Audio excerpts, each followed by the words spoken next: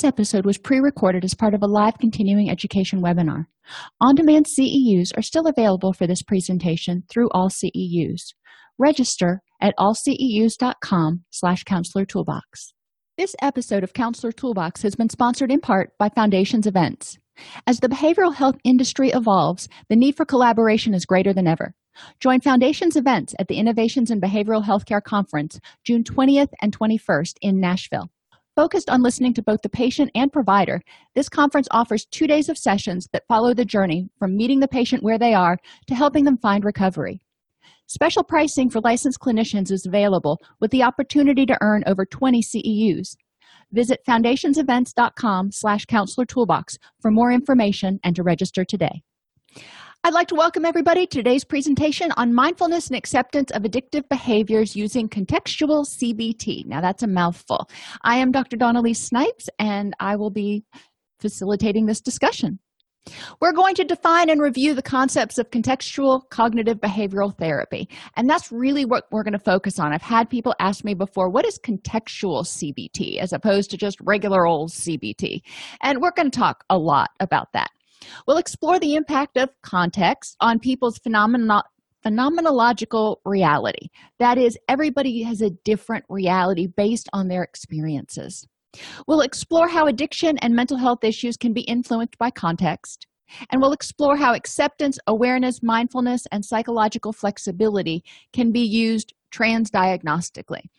The layperson's version of that, if you will, is that acceptance, awareness, mindfulness, and psychological flexibility are really excellent tools regardless of whether you're dealing with addiction or depression or anxiety or PTSD. They can be very useful tools, and contextual CBT kind of fits right in there. So let's look at some of this. Why contextual? Addiction and mental health issues are often intergenerational, so we know that there's something of we guess that there's something of a nurture component in addition to the nature component. Addiction and mental health issues are strongly correlated with each other. So if people have addiction issues, then a lot of times we expect a co-occurring disorder. Anxiety, depression, PTSD, bipolar, the gamut. What does this mean? Well, we know that these things are correlated with each other. So if they're correlated with each other, then they may have similar etiological factors like lack of awareness, lack of coping skills, whatever. So if we start addressing those etiological factors, we may be addressing both issues. Well, that's a great thing. Addiction and mental health issues are strongly correlated with adverse childhood experiences. People who have a history of ACEs tend to have a higher risk of developing addiction or mental health issues, or both. People who have had adverse childhood experiences also are at higher risk of having children who also experience addiction and mental health issues or expose their children to adverse childhood experiences, namely addiction and mental health issues. You see how all this kind of folds in on one another. People with addiction and mental health issues often have impaired occupational and social functioning. That doesn't mean that they're not able to work. So a lot of people are high functioning and able to work, but they are not working up to their capacity. What somebody who has clinical depression is able to do is not what they would be able to do if they were feeling like they were on their A game. And addiction and mental health issues are also strongly correlated to health problems. People who have addiction and mental health issues tend to have more health problems. Well, let's think about why. With addiction and mental health issues, what do we know? The neurotransmitters get mucked up. Neurotransmitters are involved in a lot of stuff, from pain perception to the HPA axis. Let's just pull out that HPA axis. Okay, people who have a lot of stress or PTSD or anxiety or hypocortisolism are probably going to experience more health problems that are stress related. High blood pressure, obesity, chronic pain, autoimmune diseases, those sorts of things. We do want to recognize that all of these things are present. So if you've got somebody who has addiction, and say they have an addiction and depression, and they also have fibromyalgia. They are going to need a different approach, and they're probably going to react differently to things than someone who may have addiction but not a mental health issue and not fibromyalgia. So we do want to look at the context and really look at the individual and ask ourselves, in what way is this person reacting in a way that makes sense? And the other part of this that we haven't talked about yet is functionality. In contextual CBT, the emphasis is on examining behaviors in terms of what is their function. We don't do things just for the heck of making ourselves miserable. There is some sort of function in there, and we're going to talk about that a lot more as we go through. Contextual approaches encourage mindfulness in the present, encourage people to be aware of their surroundings, their feelings, their thoughts, their urges. It accepts each person's truth as being constructed from their schema, their brain, and the resulting interpretation of the current moment. So you take somebody's past history and you plop them in a situation, and the way they interpret that situation is going to be filtered by their, or influenced by their past history. Take Sally. Sally is an adult now, but she grew up in a household where her father was a very angry alcoholic. And Sally gets into a relationship with John. And John's a good guy, whatever. They're just going about their business. One day, John just gets rip-roaring drunk and comes home, and he is, snot-faced. And Sally gets very, very tense and very, very upset and very, very stressed out. Now, why is that? Because Sally's experiences with a intoxicated individual have been very negative and associated with, violence and anger and that sort of thing. So when she experiences this, it triggers those past memories. This is why Sally reacts strongly and negatively when she's exposed to that. And there are things that are more subtle. If a person grows up in a family where communication is poor, but there are certain sounds or facial expressions that they receive that tell them that the stuff is about to hit the fan, then when they see those facial expressions on their friends, on their partners in the future, they're going to be triggered because that facial expression is conditioned to mean bad mojo. They see that in the future and they expect bad mojo. Does it mean that it's going to happen? No. And that's what we're going to talk about as we go through this. Contextual approaches help people ferret out the past from the present and make an educated, conscious decision about how to act. The goal in contextual approaches is to consider the context and function of the past and present issue and empower the person to make a conscious choice towards their valued goals. Okay. So, Sally, you grew up in a household with an angry alcoholic father. And so when you see people get really drunk, it is stressful because it reminds you of those things. And you expect people to become angry and belligerent when they're drunk because of your past learning. You're in this present moment. John is drunk as a skunk. However, being mindful of the present moment, you recognize that your past has taught you some things. But in this present moment, is John being angry and belligerent? Okay, so recognizing that in order to check what's going on and figure out what the next step is, and then figuring out, okay, based on Sally's past, what kind of discussion may she need to have with John about getting really drunk and coming home? Those are all issues that she can consider and make a conscious choice about, is this something I need to address because I'm never going to be okay with him being super drunk. Remember that the prefix re means to do it again. We repeat things.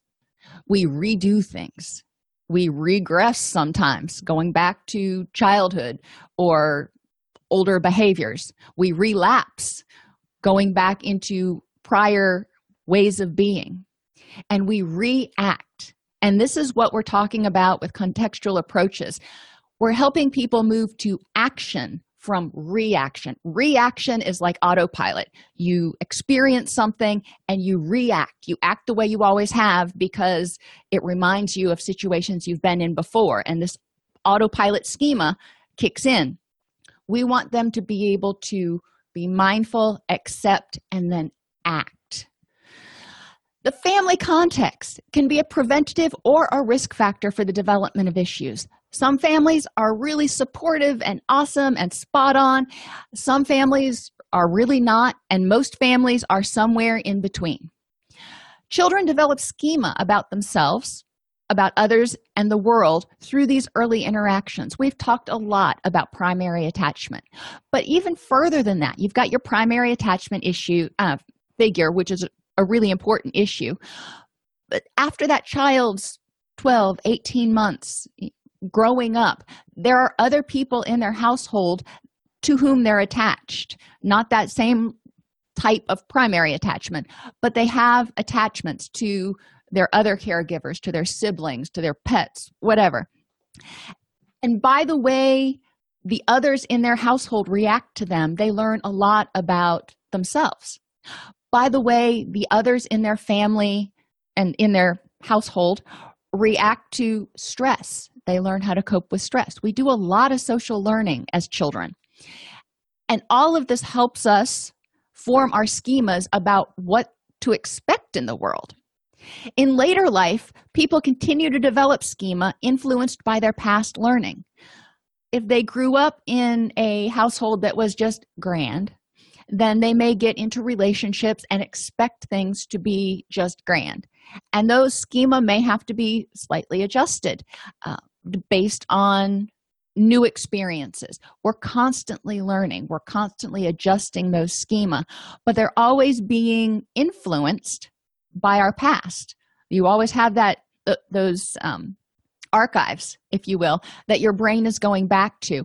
And it's important to be mindful and to help our clients be mindful of when they're reacting to the present and when they are reacting to the past, or they're seeing life, or they're seeing the situation in a alternate point of view because they're viewing it through the lens of the past versus through the lens of the present.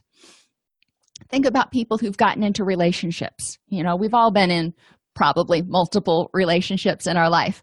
And if you expect every single person you're in a relationship with to act and react the same way, you're going to be very confused when it doesn't happen.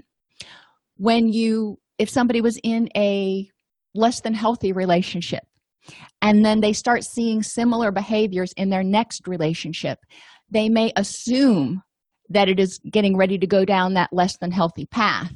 It's important to check with themselves and check with the present and go, okay, am I just projecting stuff from the past, or do these behaviors mean the same exact thing in this particular situation? I'm informed and I can make a conscious choice to act instead of just gut reaction and getting out of the relationship. We've talked a lot so far about the effect of context, and our context can't be emphasized enough. And we're going to talk a lot today about childhood context, but your context is always important because your context in the present influences things. For example, this weekend, the context, when you go to a friend's house, how do you dress? What do you wear? The context tells you what you're supposed to do. When you go to the movies, when whatever the context is, we have schema that tell us this is how we should, quote unquote, dress, behave, act, etc. So our context gives us a lot of information. To help children have the best start, to encourage them to be as resilient as possible, they need an environment that's characterized by consistent, age-appropriate responsiveness. Now, those are three things kind of lumped together. Parents need to understand at some level what a child is capable of understanding and rationalizing. And for example, think about hide and go seek or peekaboo. let's say peekaboo. Little kids, real little kids, can play peekaboo forever, it seems like, and it never gets old. And it's hard to understand from our perspective how covering my eyes and then going peekaboo is so surprising to a little child. But understanding that that child may not have developed object permanence yet. So when you duck down behind the sofa, in that child's mind, you're gone. And then suddenly you reappear. And they learn to predict the world. They learn to predict and develop object permanence over time as they see you consistently come back, and then they start making the connection. That's age appropriate. Expecting a very, very small child to know, quote unquote, that you're going to come back, not going to happen. Age appropriateness, we really want to think about Erikson and remember the stages: trust versus mistrust, autonomy, industry, and identity. That gets you up through high school. As parents, we need to encourage them and be responsive to helping them establish or develop this characteristic. Trust in the beginning. A consistent, responsive parent is going to be able to help the child meet their needs when they're cold, when they're hungry, when they're this or that. In toddlerhood, when they're potty training and starting to try to dress themselves, that's always a fun one. Having the parent be consistent and provide age-appropriate boundaries for that child, saying, well, whatever you want to wear probably doesn't work. At least it didn't work in our house. I had to narrow it down. You can go in your closet and, what's in your closet right now you can choose from. And summer clothes would be put away when it was the dead of winter. So we were a little bit closer to encouraging autonomy without having to constantly correct. When the child moves to industry, trying to figure out what am I good at? And then identity, who am I? Parents need to be responsive and emotionally responsive to children's questions, their frustrations, their fears in those times. Parents need to provide empathy. Remember what it was like when you were 14, or some of us can remember what it was like when we were 6. Some of us can't. Compassion for the person. Just being compassionate, and you may not understand why they're hurting, but having compassion that they're hurting. Having effective communication skills. Children learn what they live. So if they live in a household where there's effective communication skills and the parent says, you can't do this because blah, blah, blah, that's going to help them more than growing up in a household where a parent says, you can't do that because I said so, and shutting the child down. So learning to effectively communicate and negotiate is really important. And that helps children in later life, because then they can start communicating their needs, their wants, their desires, their boundaries, yada, yada. And they need unconditional love. It doesn't matter what age you are, you need unconditional love. And remember, that's loving the person for who they are. You can dislike the behaviors. You can really hate the behaviors sometimes. But loving the person for who they are and trying to remember and recognize that they're doing the best they can with the tools they have at that point in time, which sometimes is really hard. I just repeat that to myself sometimes. So think about it. What is it like for a child growing up in a house in which one or both parents or caregivers has an addiction or a mental health issue? What is it that they're learning about themselves, about others? So we'll start with addiction. Common addicted characteristics, or common characteristics in addiction. The mantra in the addicted family is don't talk, don't trust, don't feel. The addict or the person with the addiction is the one who is pulling the marionette strings, if you will. So think about what it's like for the infant in a household with somebody with an addiction who has difficulty dealing with life on life's terms. Infants are exhausting. I love the little critters, but they're exhausting. So if you already have somebody who has difficulty dealing with life, then when the baby is crying at 2 a.m. and 3:30 a.m. and 4 a.m, that person may have difficulty coping and being responsive. They have difficulty dealing with stress. Again, poor coping. They may have impulsivity, lack of patience, and poor distress tolerance.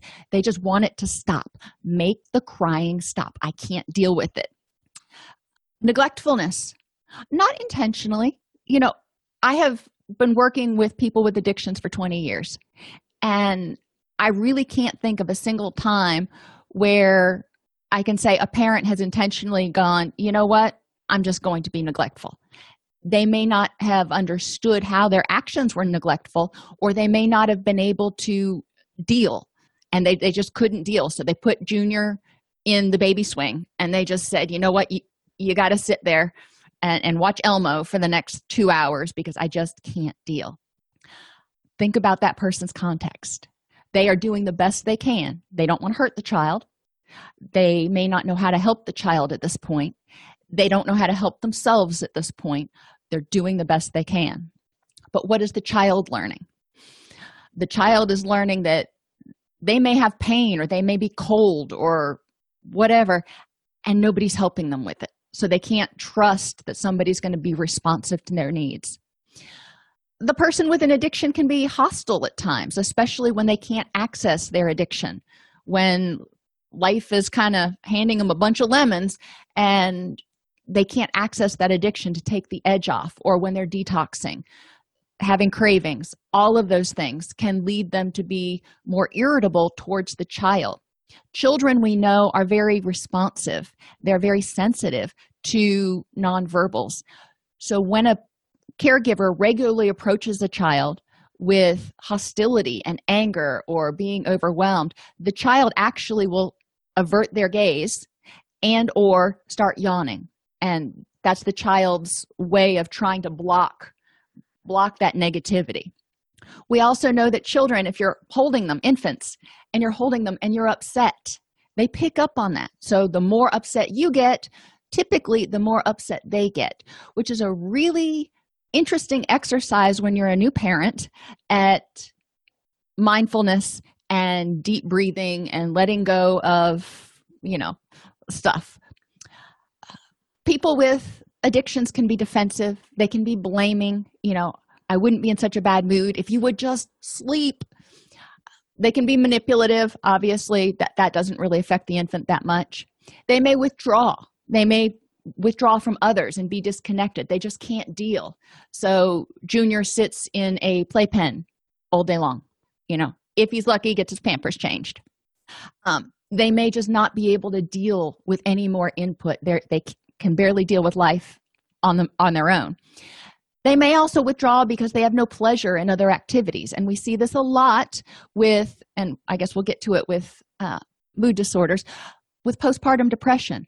But people who have addictions, remember, their neurotransmitters are just all out of whack.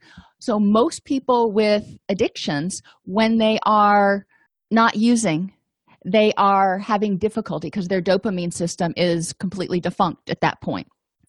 Justification, minimization, and denial of their problems, low self-esteem, and guilt and shame. These are all common characteristics of the addict. So this same person, the same little kid grows up, or let's take a different little kid, as a toddler. And toddlers have lots of questions. And toddlers make mistakes. And toddlers are curious. And toddlers are little balls of energy. Someone with an addiction is focused on just trying to hold it together and their addiction. That addiction is helping them feel, quote, normal, if you will. It's helping them take the edge off whatever physical and or emotional intrapsychic pain that they are having difficulty dealing with. And when they're not using, they're experiencing physiological detox effects. They're experiencing withdrawal symptoms. So it's going to make them less responsive. When they're using, they're less responsive because they're under the influence. When they're withdrawing, they're less responsive because they are freaking miserable. So they're going to be less responsive and less attuned to that child's needs. They have difficulty dealing with distress. When Junior asks them the same question for the 13th time, they may get irritable. They may withdraw. You can see with children, not a lot of times, but sometimes you will see parents with addictions who, they're conscious enough to make sure that Junior is not getting into mortal danger, but they don't want to play with Junior. They want to lay on the sofa and be high, and Junior's just kind of sitting there playing by himself and can't get caregiver's attention for anything. What does that tell toddler? What does that tell this little child about himself, about whether he's worthy of love, whether he's worthy of attention? So you can see we can go through the school kid and the adolescent. The older the child gets, the more aware they become of what's going on, and the more personal a lot of times, sometimes they may make it. Remember, children, when they're elementary school and younger, tend to be very egocentric. They think whatever is going on, if mom's in a bad mood, if mom is, comatose, if mom is whatever, that's something that they did. It's a reflection of them. They think that it's their fault. They see things, they also see things as, or expect other people to see things the same way they do. So they don't understand perspectives. Cognitively, they're just not there. When they get older, middle school and beyond, and some in upper elementary school, they may be able to see other things, but a lot of times kids still take it very personally if they cannot get the consistent responsiveness from their caregiver.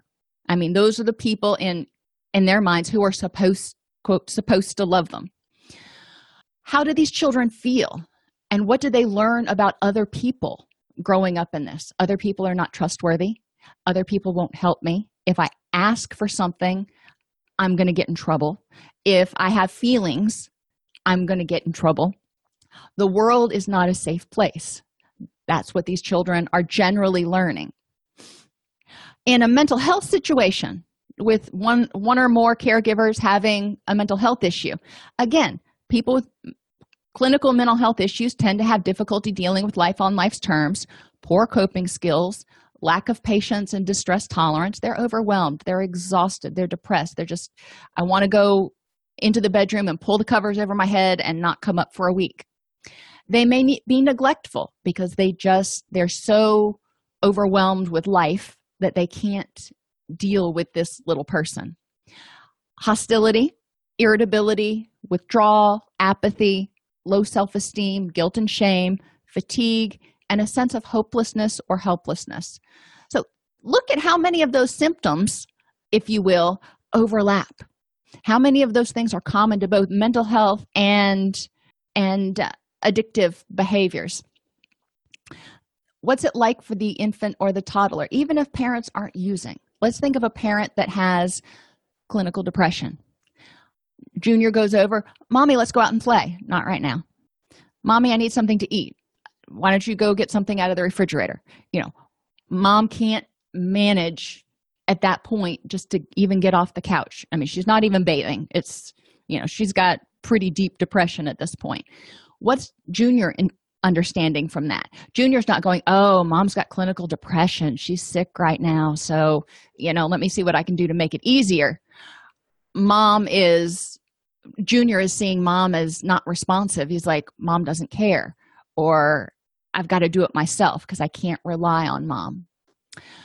And Valerie raises a good point. When people develop an addiction, they can also very easily have difficulty being present and parenting because a lot of times many areas of their development slow down or get halted at the point at which their addiction really took hold because life became about them and their addiction. So they miss out on a lot of the things that other people are paying attention to and learning, which means it's harder for someone with an addiction to maintain adult responsibilities. They don't have the skills. They just don't have the stinking skills. People's reactions to things are based on prior learning plus the present moment. And I think I've told you guys this story before, but I'll share it again. I have this ridiculous phobia of bridges. I'm terrified of them. And I can tell you when it started. When I was in third grade, my grandfather picked me up, and this was down in Clearwater, where they have the bridges that open to let the big ships go through. And he picked me up from school, and we were sitting on the drawbridge. And, we were stuck in traffic, and it seemed like forever. And he looks at his watch, and he goes, "Uh-oh, it's 3:00. Hope you can swim." I'm like, "What are you talking about, Grandpa?" He's like, "It's 3:00.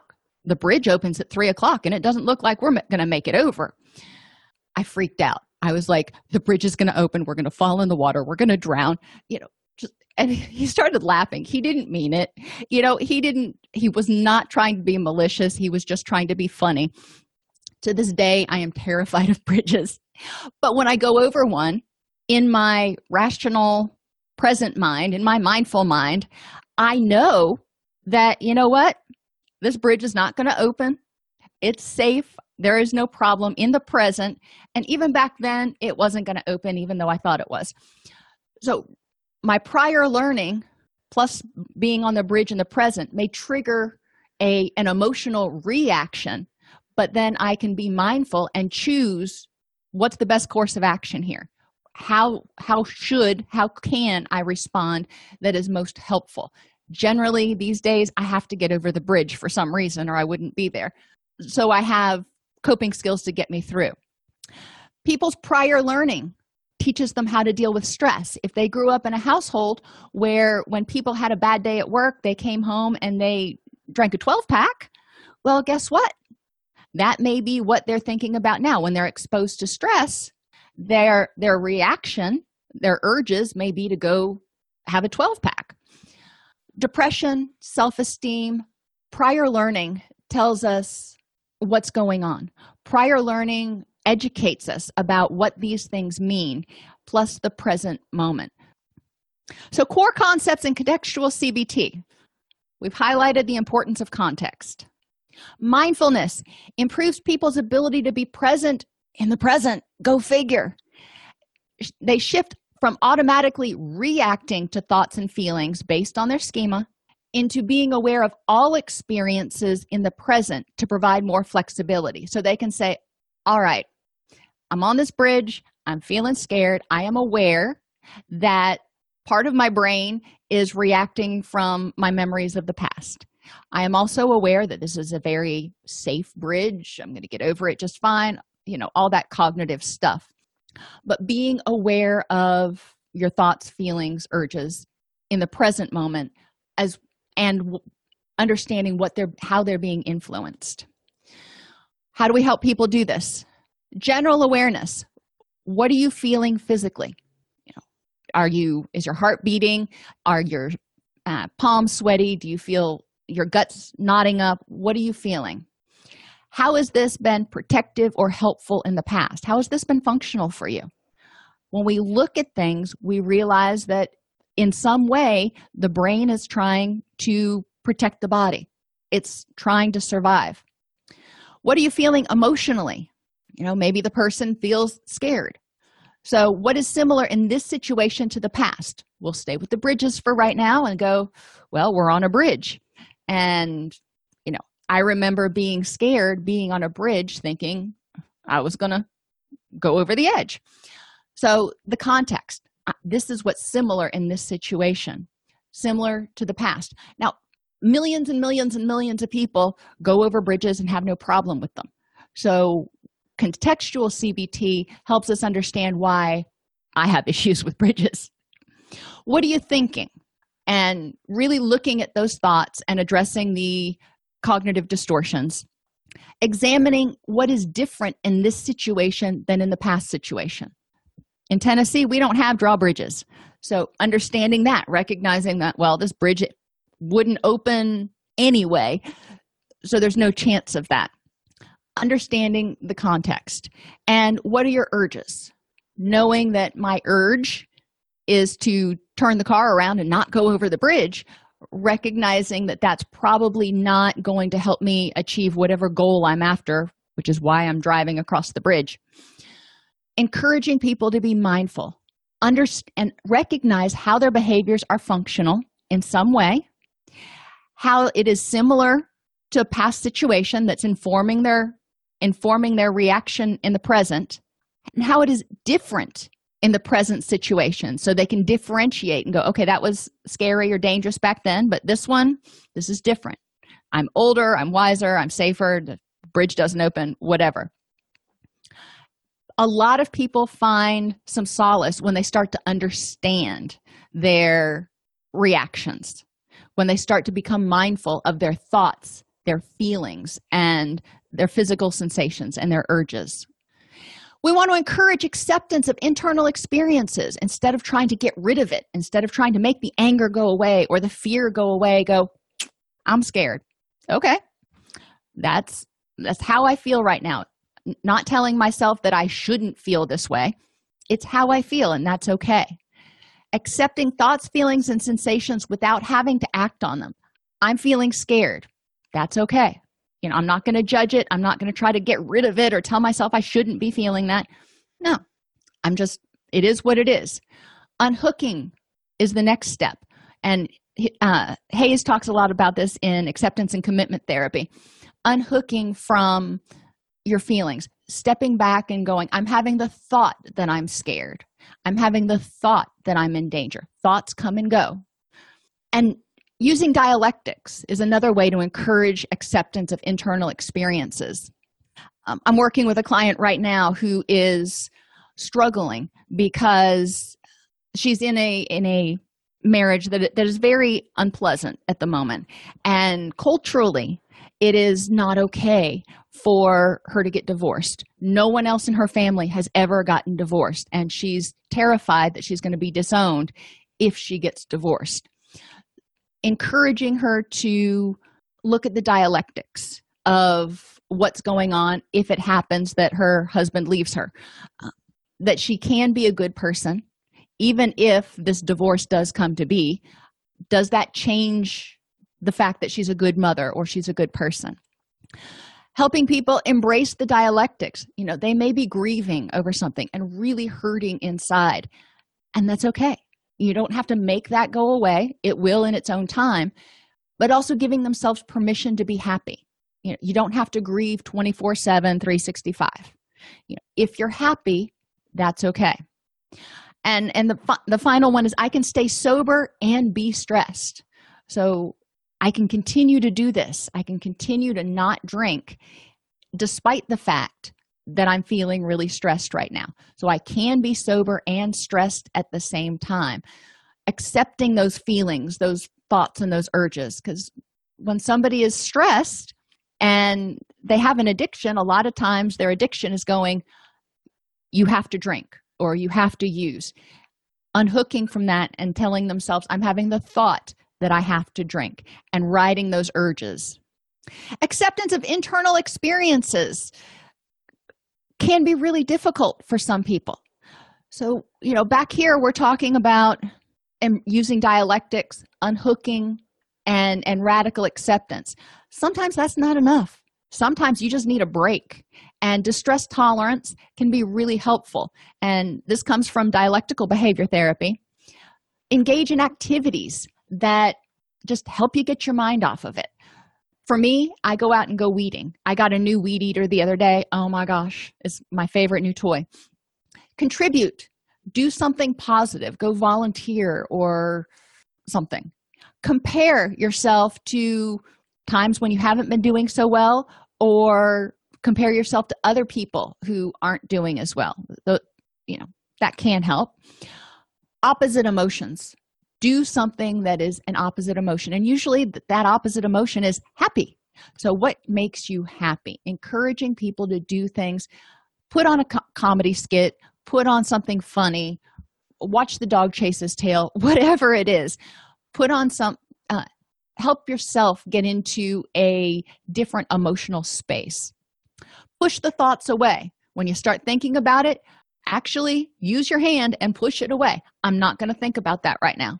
And I encourage people to even say it out loud. I do it. If I start getting stressed about something, and I'll be bebopping along, not thinking about it, not right now.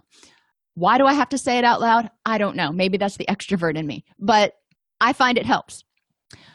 Thoughts. Changing your thoughts to ones that are different. So engaging in reading a book or getting your thoughts on something else so you're not perseverating on whatever the problem is. And last but not least, sensations. Sometimes you just, in order to cut the connection, if you will, with the internal critic or that voice inside your head that's catastrophizing, you need to engage in something that has strong sensations. Cold bath, hard running, loud music, holding ice cubes, whatever it is that does it for that person.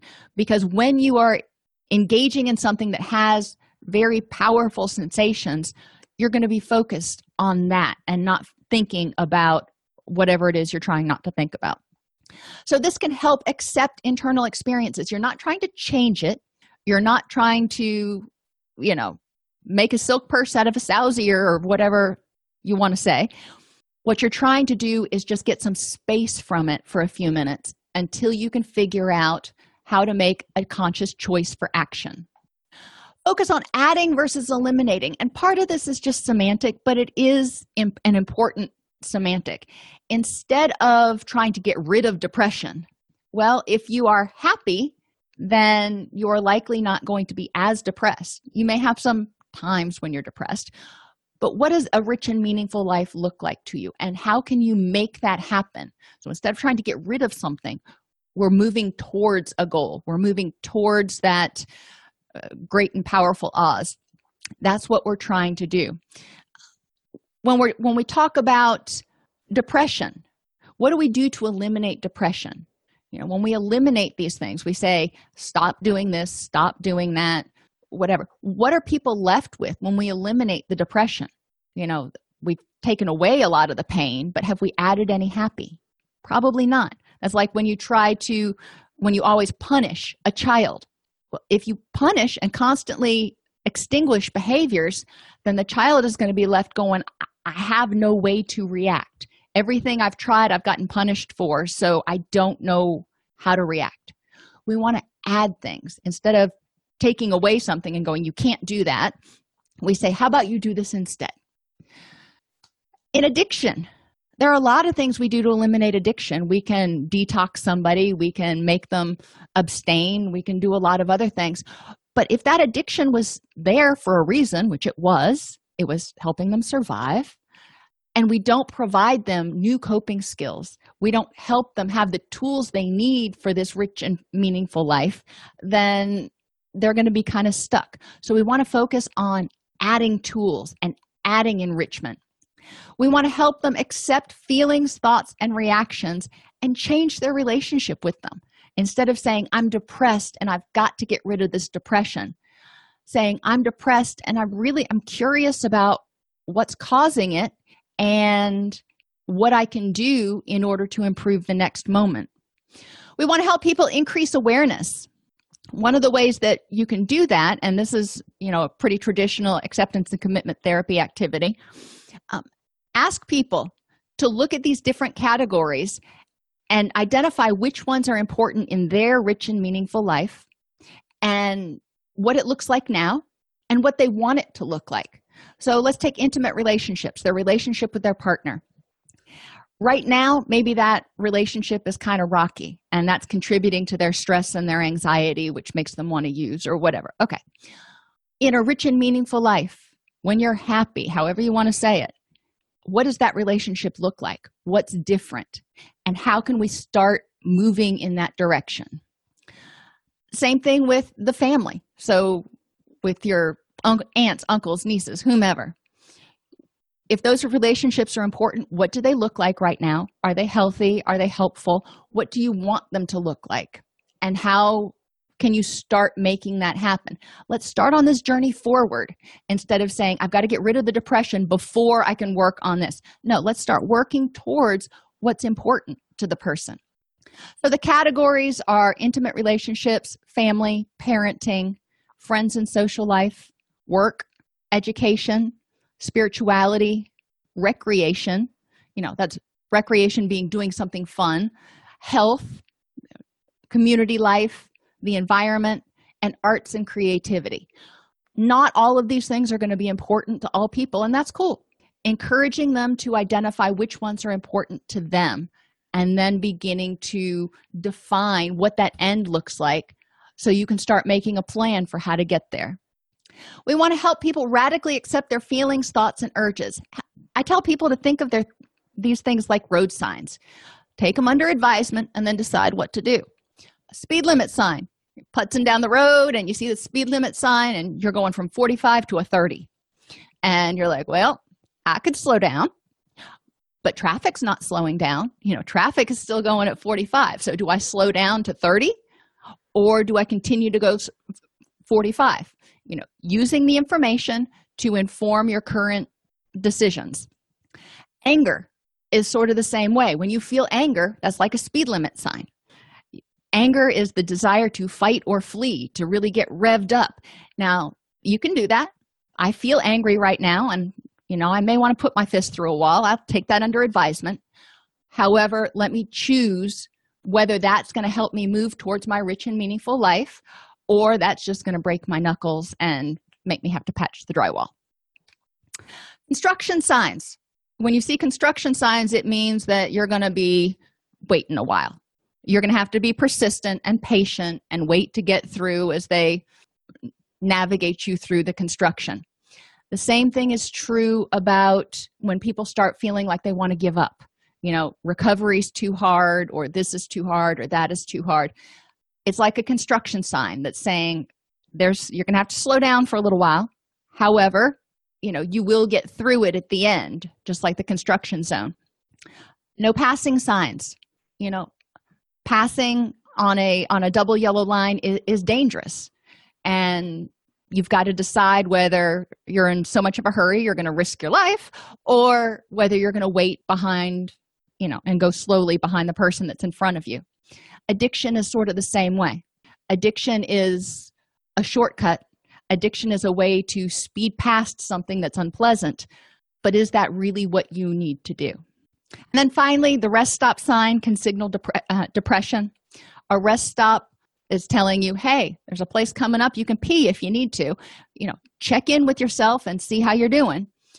Depression is your body going, whoa, you need to slow down. I am holding on to those excitatory neurochemicals for some reason.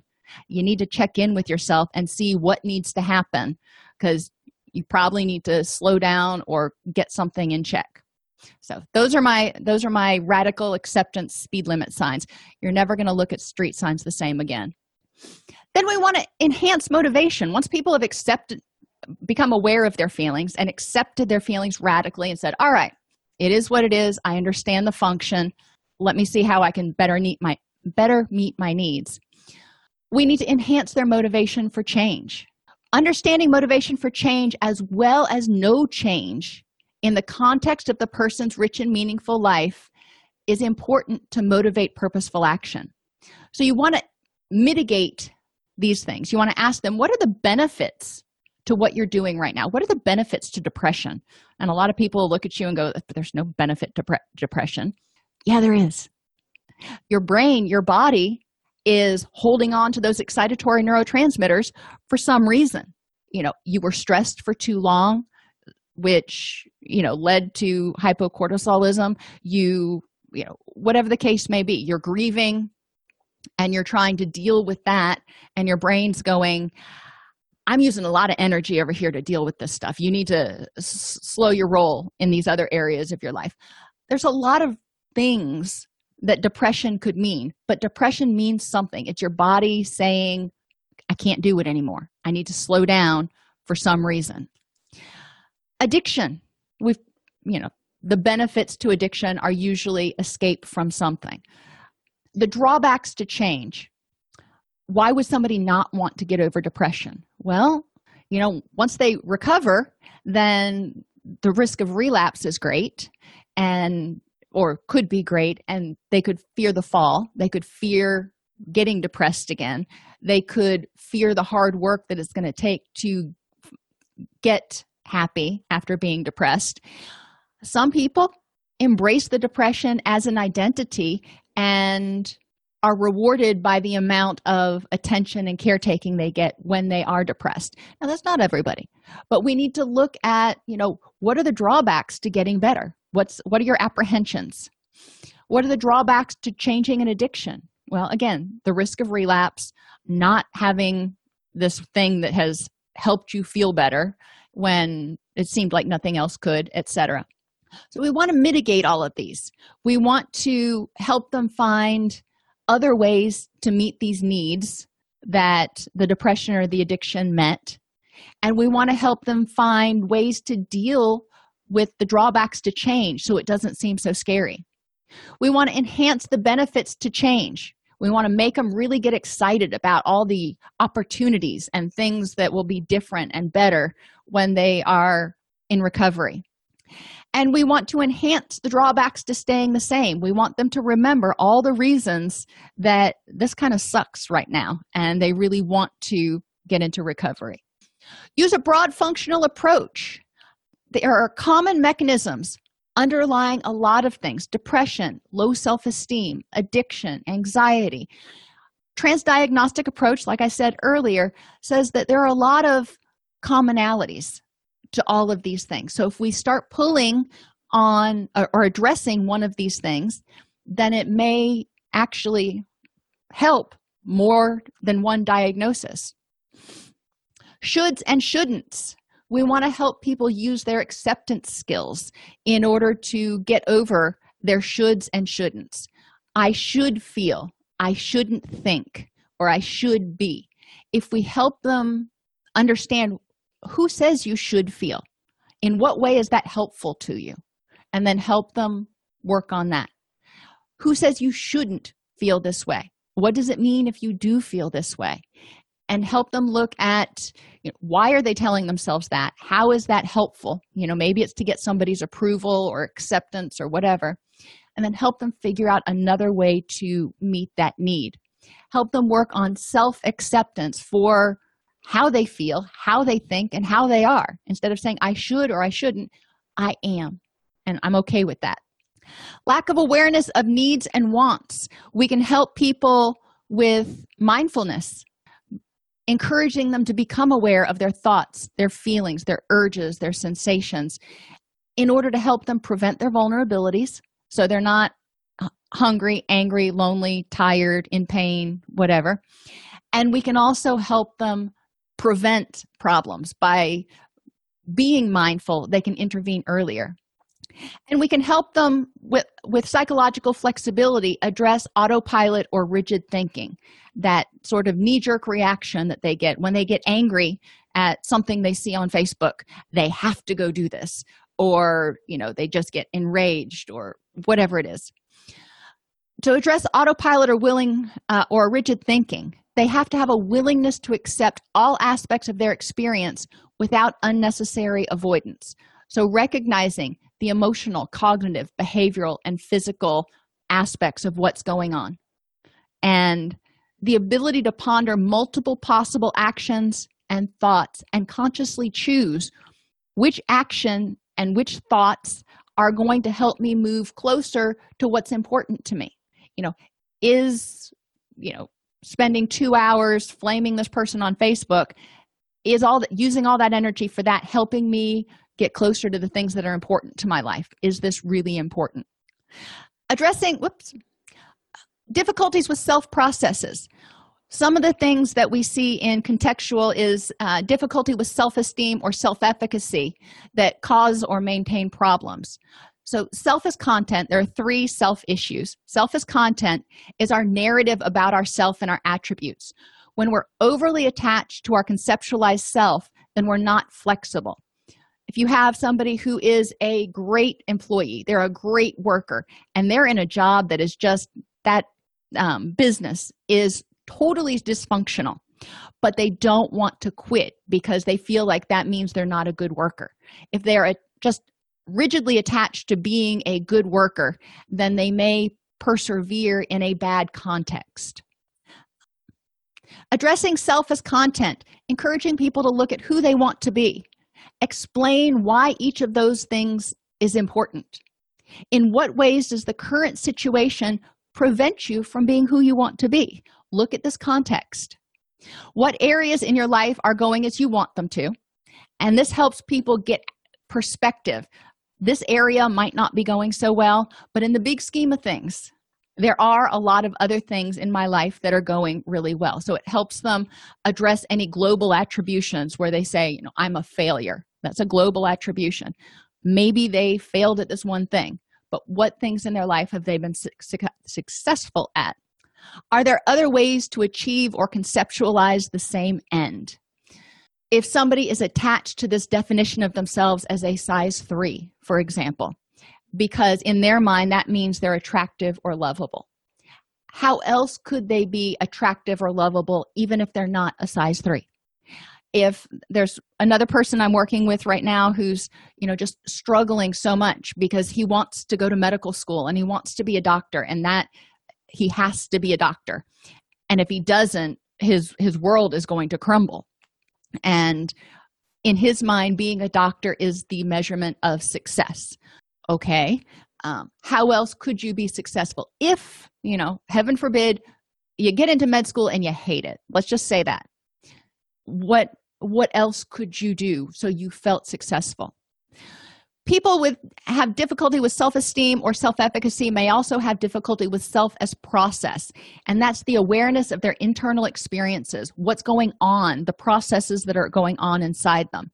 They have difficulty attending to their internal experience in flexible ways, handling urges and feelings. They may have that just automatic autopilot thing, and they don't have flexible ways of reacting. They also may have difficulty identifying thoughts, feelings, urges, and sensations. They may just not be in touch with how they're feeling. They just act.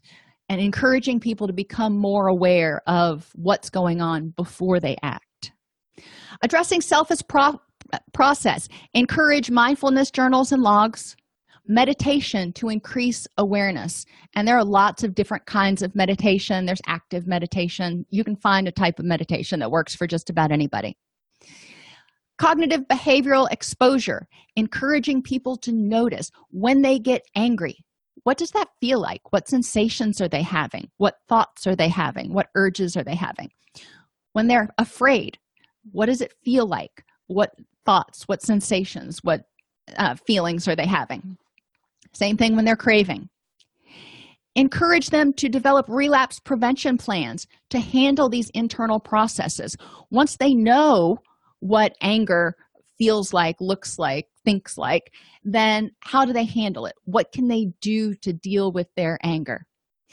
And encourage them to make a committed action worksheet for each thing that's important to them. So if their relationship with their significant other is important and they define how it looks, then they need to make a committed action worksheet. What are they going to start doing each week in order to work towards that goal? The self as context. We want to help people adopt the perspective of the self in the past, present, and future, recognizing who they were, who that is different from who they are, and is different from who they want to be. We're always growing and changing, and recognizing that at each stage along the way, we have different perspectives. Encourage them to have the ability to take the perspective of others. A rigid self as context or inability to take perspective may inhibit effective problem solving. So if somebody says, I'm a failure, I've always been a failure, I'm going to be a failure. I am, the least successful person in my family. I'm never going to be measure up to anything, da-da-da-da.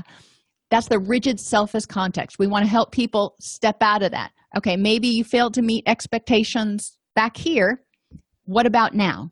What can you do now to meet expectations? And I'm getting ahead of myself. Encourage people to look at their rich and meaningful life, how they want to be. What does your past self tell you about your current situation? What are those internal voices and critics telling you?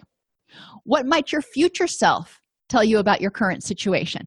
The wise person 20 years in the future, what are they going to tell you about this current situation? Are they going to tell you, what? It's not that big of a deal. You got to let it go.